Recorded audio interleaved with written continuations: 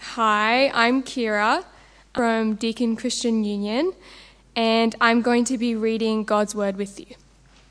We'll be reading James 4:13 to 17, and it's on page 1268 of the Church Bible.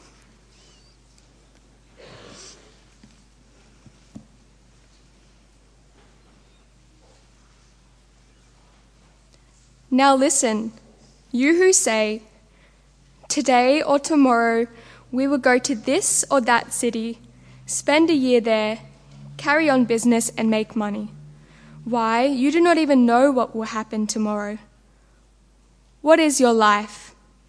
You are a mist that appears for a little while and then vanishes.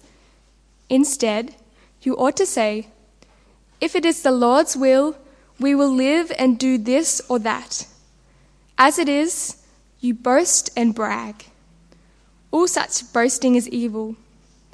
Anyone, then, who knows the good he ought to do and doesn't do it, sins.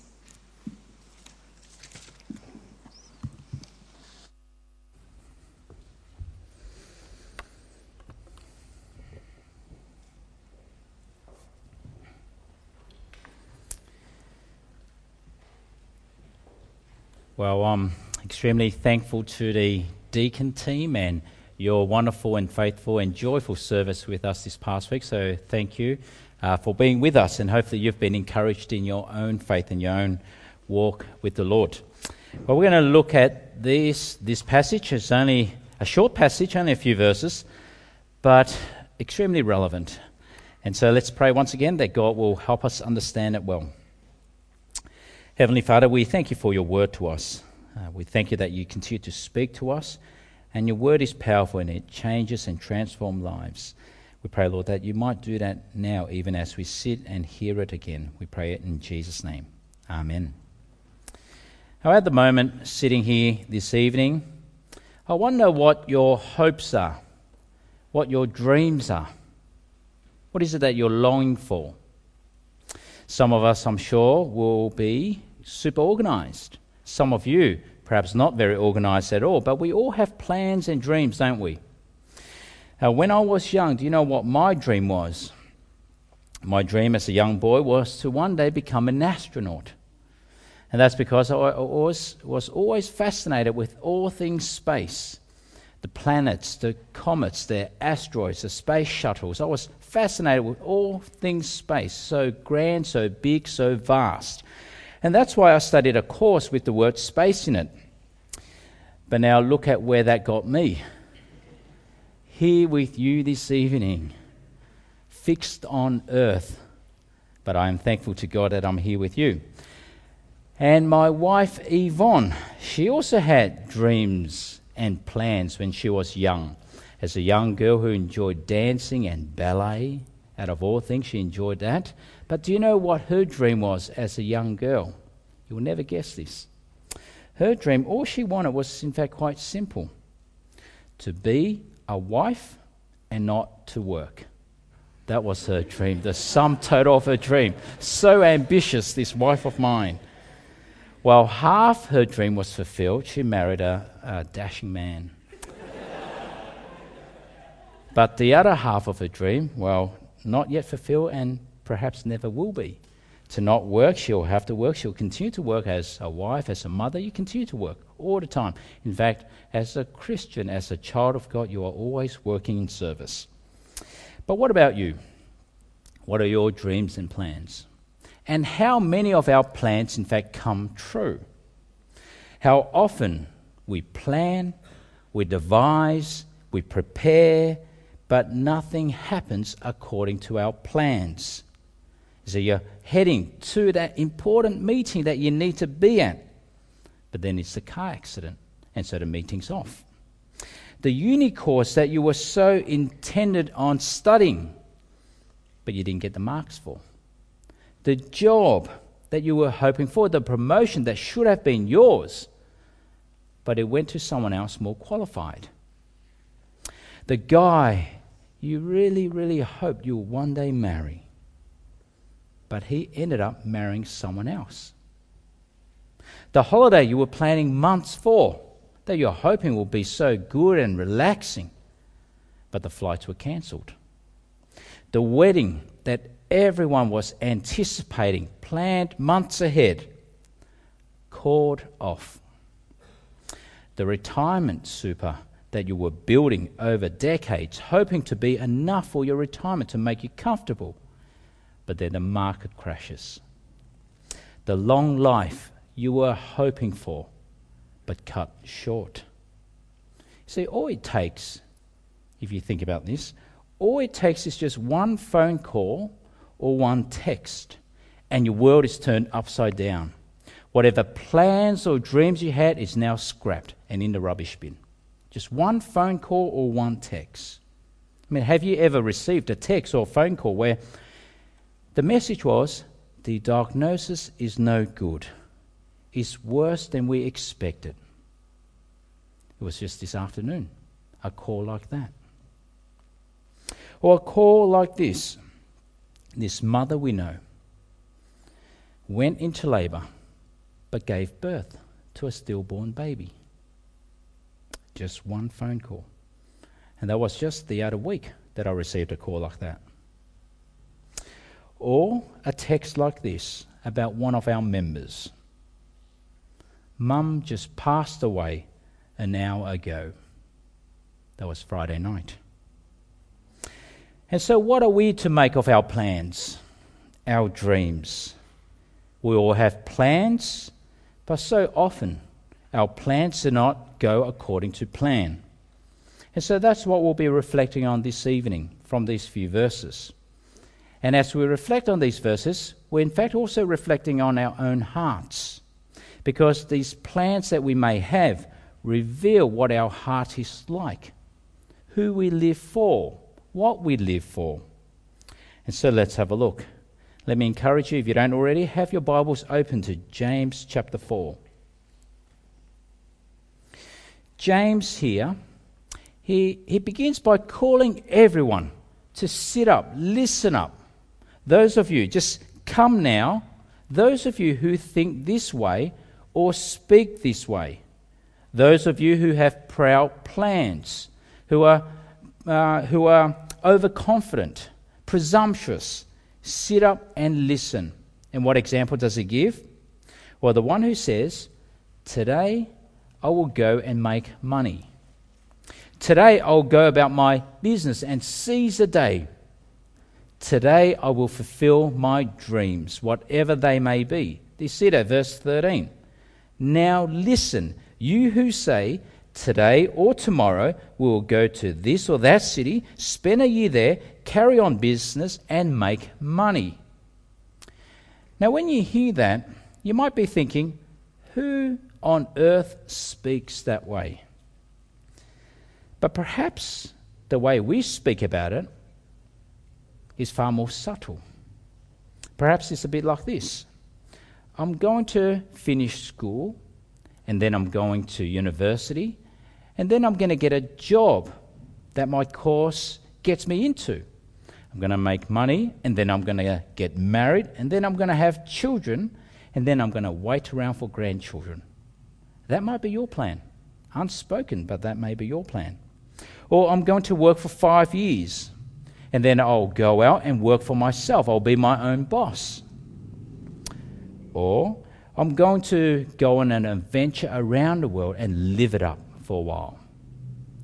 Or I'm going to invest in the share market, build up my property portfolio so that I can retire young. Now, perhaps we don't have the audacity to speak out loud and to say that out loud. But do we think it? Do you think it? Recently, I spoke to a young man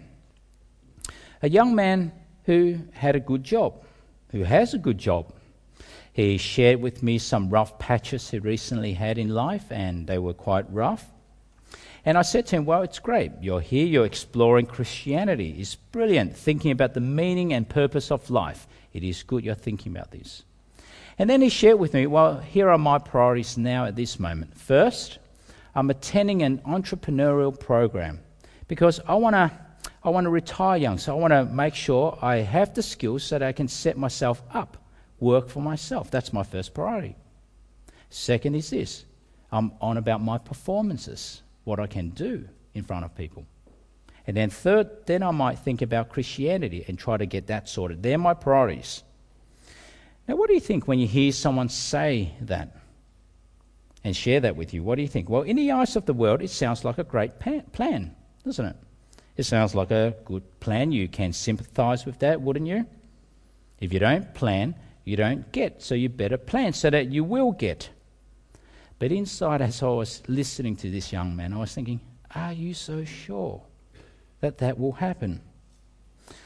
But I wonder whether we here this evening think that way too, just with different priorities.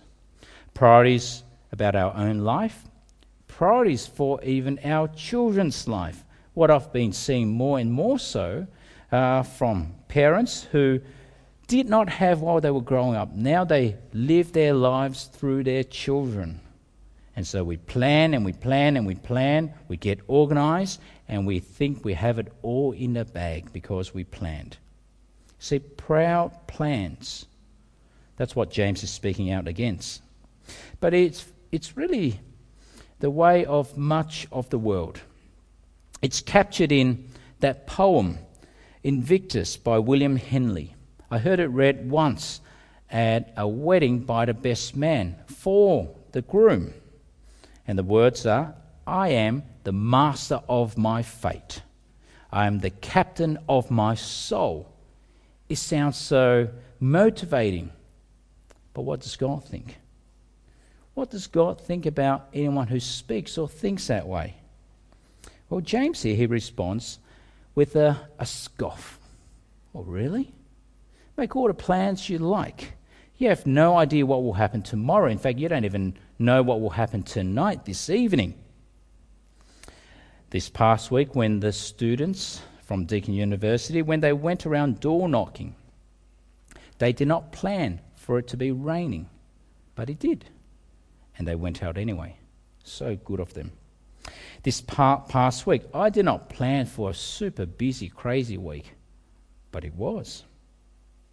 This next week, I had no plans to conduct a funeral, but I'll have to. And I suspect your week might have been a bit like that as well.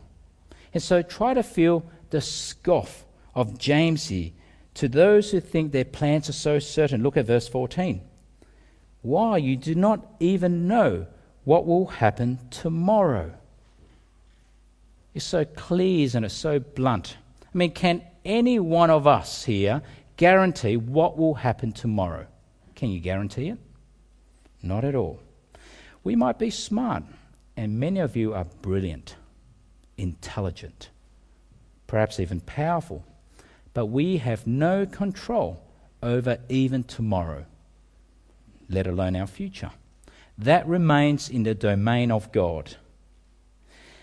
And so do you see why plans that are planned proudly, overconfidently, is just plain arrogance, and it is in fact in defiance of God. You see, we might like to think the way of the world, my life is mine. I'll do with it as I please, when I please, and how I please. And if I think that way, I'm just kidding myself. And it is in defiance of God. The future's not in my hands, but it is in God's hands. And so James now, he makes a sobering point, which we all know to be true, but we rather not admit. And that point is the frailty of the human life. Because how frail is the human life? How long is a lifetime? It might be 80 years, 90 years, or even 100 years. But from God's perspective, what is it? It's but a mist. The morning breath in the cool air, as soon as you breathe it out, it disappears and vanishes. That is how God sees the human life. And I suspect we all know that the human life is so frail. That phone call about the mother who gave birth to a stillborn baby. Who gets pregnant planning that? Of course not. You want to bring home a child. But that just shows the frailty of human life, but a mist. And I still remember this 4 years ago, quite vividly. And I remember this because this phone call happened on the morning after my birthday, so I will never forget it, the 24th of October, 4 years ago. I got a phone call in the morning, woke me up, and the phone call was, I've got some sad news, John. Tim, who's been at your church, who's been attending your church, he was in a car accident and he was killed. Only 25 years old. He was part of our growth group, known by many of us still, who love him. Got in touch with the parents just the other week, the 24th of October, because I'll never forget it now. It's the anniversary of it. Got in touch with them just to see how they're going. You never forget that. But you see the frailty of human life, but a mist. Even if God grants us 100 years, 110 years, from God's perspective, it's still but a mist. And so you see verse 14, have a look. You are a mist that appears for a little while and then vanishes. And that's the human life. Here today, gone tomorrow, and soon forgotten. Here today, gone tomorrow, and soon forgotten. And perhaps just to help us all sense how frail our life might be, humanity's life might be, and how easily it is forgotten. I've got a little exercise for us. Put your hands up if you know the name of your father. Hopefully all the hands are up. Keep your hands up if you know the name of your grandfather. Keep your hands up if you know the name of your great-grandfather. Okay, some hands are going down. Some are still up. Now, if it's still up, hopefully it's not just Mr. Jones or Mr. Brown or Mr. White, first name basis only. Keep your hands up. Great-great-grandfather. Still up. Brilliant. But not many. Do you see that? If anyone is to remember the name of your ancestor, it will be you. Without your ancestor, there is no you. You exist because of them. They may have been extremely influential during their time or not.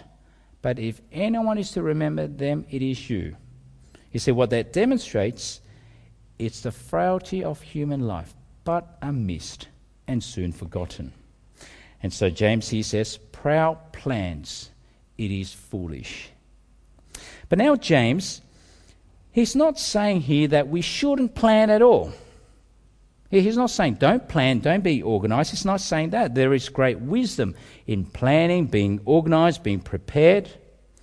I, for one, I am extremely grateful that I've got an organised wife, very organised planner. She organised our meals at home, our dinners.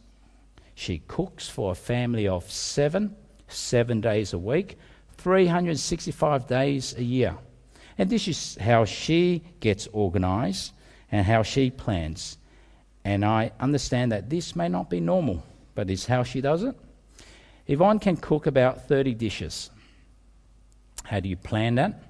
You just put it on a repeat, a monthly repeat on the calendar. And so on the first of every month, it's that same meal. On the second, it's brilliant. She sorts it all out. She buys the groceries. She doesn't bother me because I'm hopeless with all of that. It is brilliant, super organised, and that's not a bad thing. It is a good thing. But even those plans do not always go according to plan, because there will be seasons and times when Yvonne's tired and sick, and so we don't eat what she planned, we eat instant noodles. And the plan goes into the bin. But what James is saying is planning is not wrong in and of itself. It is how we plan, and it is what we plan for. And what James teaches here is to plan humbly, recognizing that the future is not in our own hands, but it is in God's hands. And how do we plan humbly? Well, look at verse 15. Instead, you ought to say, if it is the Lord's will, we will live and do this or that. If it is the Lord's will. That is, we submit our plans, our desires, our will to God's will. We want God's will to be done and not our own. Now, this is not simply saying that we must add the words God willing after every plan we make. I'll buy you a coffee, God willing. I might change my mind. Come over to my place for dinner, God willing. I might change. No, it's not saying that we need to add those words after every plan we make. Not at all. But it is an attitude of our heart. Do I submit my will, my desires, my plan to God's will? Do I submit my plans to Him? Do I recognize that God's in control and I'm not? Do I desire that God's will be done and not mine? And James is also here not saying that we need to just say God willing like something that is trite or superstitious, like how people say touch wood. We're not to treat it like that at all. What God wants is the heart, not what we say. And so, by saying God willing, the whole point, or by thinking that and believing that in our hearts, the whole point is to recognize that if it is God's will, then it will be perhaps different to my will, and that is better. And so what James is saying here, whatever I plan, it will always be God's will that will prevail, whether I like it or not. Just like in that Proverbs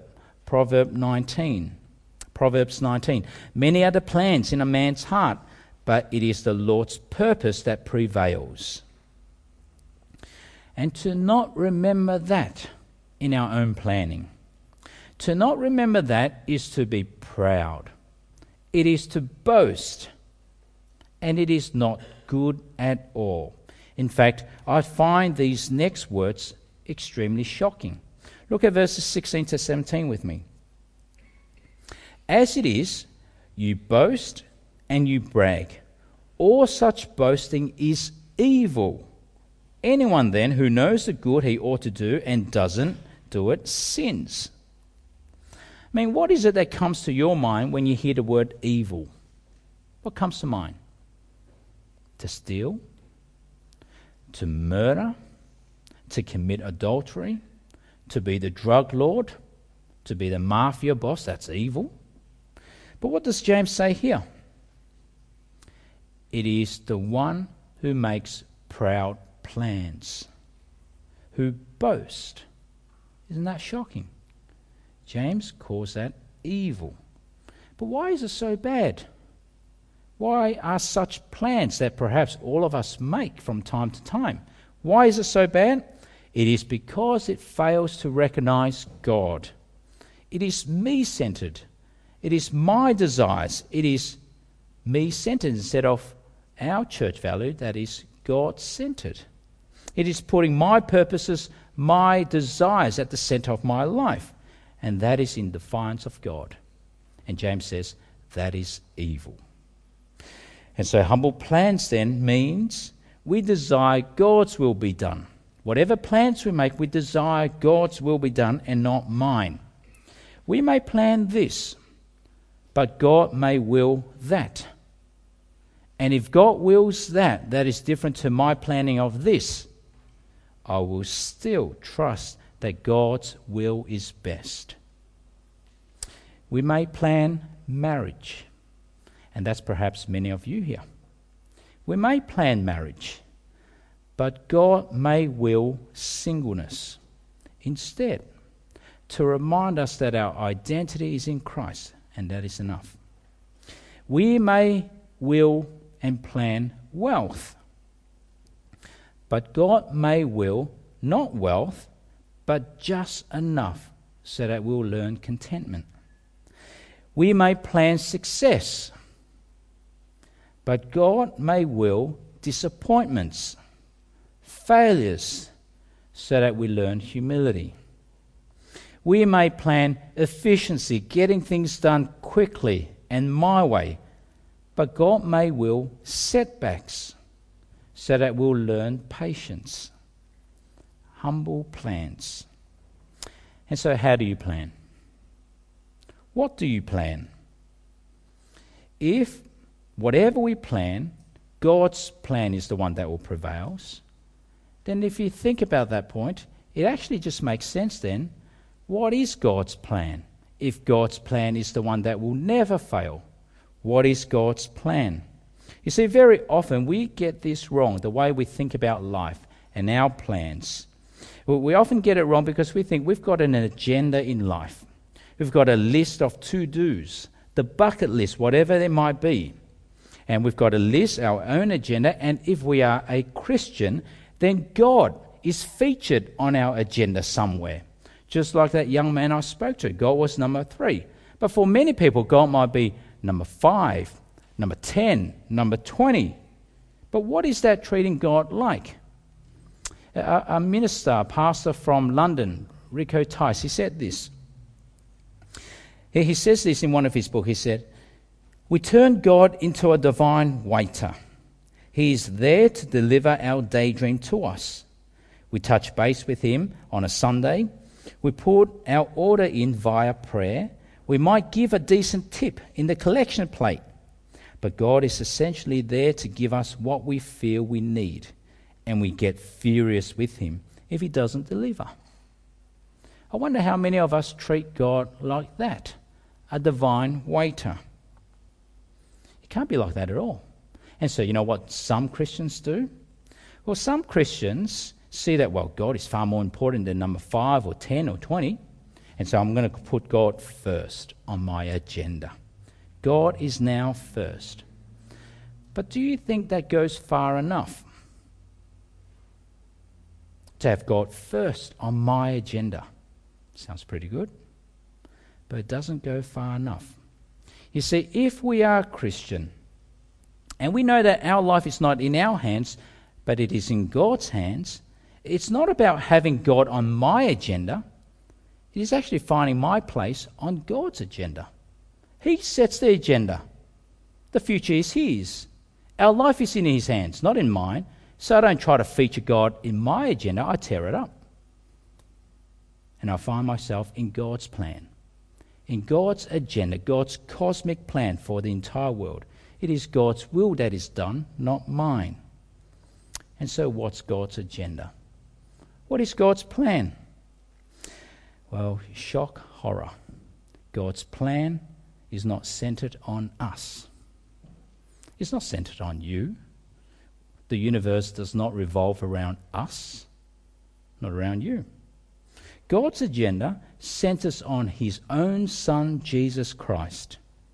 You see, it's a very different way of thinking about our life now. All your desires, all your to-do lists, all your bucket lists, all your agendas. It's a different way of thinking about it now, because now it's about Jesus first. And why? Well, he's the one who made the universe. He's the creator, not us, not you, not me. He's the one who died on the cross for the world, not you nor me. He's the Saviour, not you nor me. He is the Lord, not you nor me. And so God's plan, God's agenda centers on his Son. But it is for our good. It is for our good. And that's why we saw in the first reading, why would Jesus, knowing how terrifying and dreadful going to the cross and being crucified will be, why would he do it? Now, he's not talking about the physical pain. The Gospels don't mention much about that. But it is the bearing on of the sins of all humanity and facing the wrath of God for the sins of all humanity upon himself. That was what he was dreading. In fact, that's what we see. The great distress in the garden, the anguish, the sorrow, sweats of blood. Father, please take this cup away. But then what did he say? Not my will, but your will be done. And why? Why? God's plan centered on his Son. Would the Son say such a thing? Because it is for our good, so that we can know God, so that we can come into the presence of God, so that we might have our sins forgiven, our shames washed clean, so that we might even be adopted into the family of God and have the right to be called children of the living God. And that's God's agenda. That's where we fit in. Not my agenda and finding God in there, but finding us in God's agenda. It is centered in Christ, and it is for our good. And so if you actually understand that, it helps reshape, transform the way we think about our plans. Because if God did not even spare his own son for us, I wouldn't give up any of my child for anyone. If God did not spare his own son for us, even when things do not go according to our plans in life, we cannot ever think that God is withholding anything good from us. Never. And so how do we plan? Well, we humbly plan with great confidence that God's will always be done, even if there are setbacks and disappointments. God's will always be done. We humbly plan with great assurance that God's will always be for our good, even if there will be failures, illnesses, sickness. We humbly plan with deep trust that God's will always be best, even if there are sorrows and tears. A verse of Scripture that I found so marvelous in showing how God's will always prevail despite what it seems from our eyes and the eyes of the world. It's one I've been reflecting on a fair bit this past week, and I, in fact, shared by the deathbed of one of ours. It comes from 2 Corinthians chapter 4. And we read this: "Therefore we do not lose heart. Though outwardly we are wasting away, yet inwardly we are being renewed day by day. For our light and momentary troubles are achieving for us an eternal glory that far outweighs them all." You see what that says? Whatever it might seem, God's plan will prevail. And for those who trust in him, inside they've been renewed day by day. And there is an eternal weight of glory to be seen. You see, God's plan, God's will should be what our desires be in our own planning, because it is centered in Christ, it is for our good, and finally, it is to the glory of God. To the glory of God.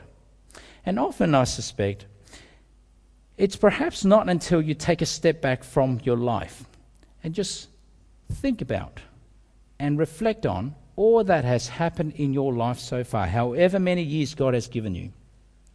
Even as I reflect back on my life, how I got to this point, from the point of my parents leaving as refugees, going to Indonesia, to Melbourne, the life I had growing up, the relationships I developed, the place I studied, the course I did, the job I did, where I ended up. You look upon all of that and you think, a lot of it was not part of my will or plan at all.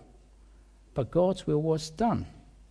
God's will was done. God was sovereign, in control, overseeing all that happened over my life, that he might be glorified, even in the life of a broken man. In fact, this past week, that point was just far more clearer. Far more clearer. One of the great privilege as a pastor is that you get to spend time with the dying by their deathbed. Sweet Dorothea, we spent Wednesday afternoon with her, Yvonne and myself. She spent quite a lot of that time, in fact, reminiscing over her life, reflecting, telling me stories where she went, stories of who she met, what she did, how she thought about God. She even shared a story which I found so profound. All these memories of her childhood. How do you remember that? But she did. She even shared a story of her own birth and how that was somewhat miraculous that she survived that. As she was reflecting on her life, I was trying to share with her what I was reflecting on. Don't you see? Even before you believe, that was the hand of God. Sovereign. It wasn't your will. Moving from place to place, having relationships that didn't work out. It wasn't your will, but God's will was done. Protecting, overseeing, sovereign, in control. God's will was done in your life that he might be glorified. And so, just this past week, It made it a truth that was deeper and deeper in my own heart. Seeing what God has done in her life, in my life, and I suspect it is also true. In fact, it is true in your life too. God is in control, is centered in Christ for your good to the glory of God. And so what are your plans? What are your dreams? Well, whatever it may be, let not your will be done, nor my will be done, but that God's will be done. Amen. Let's pray.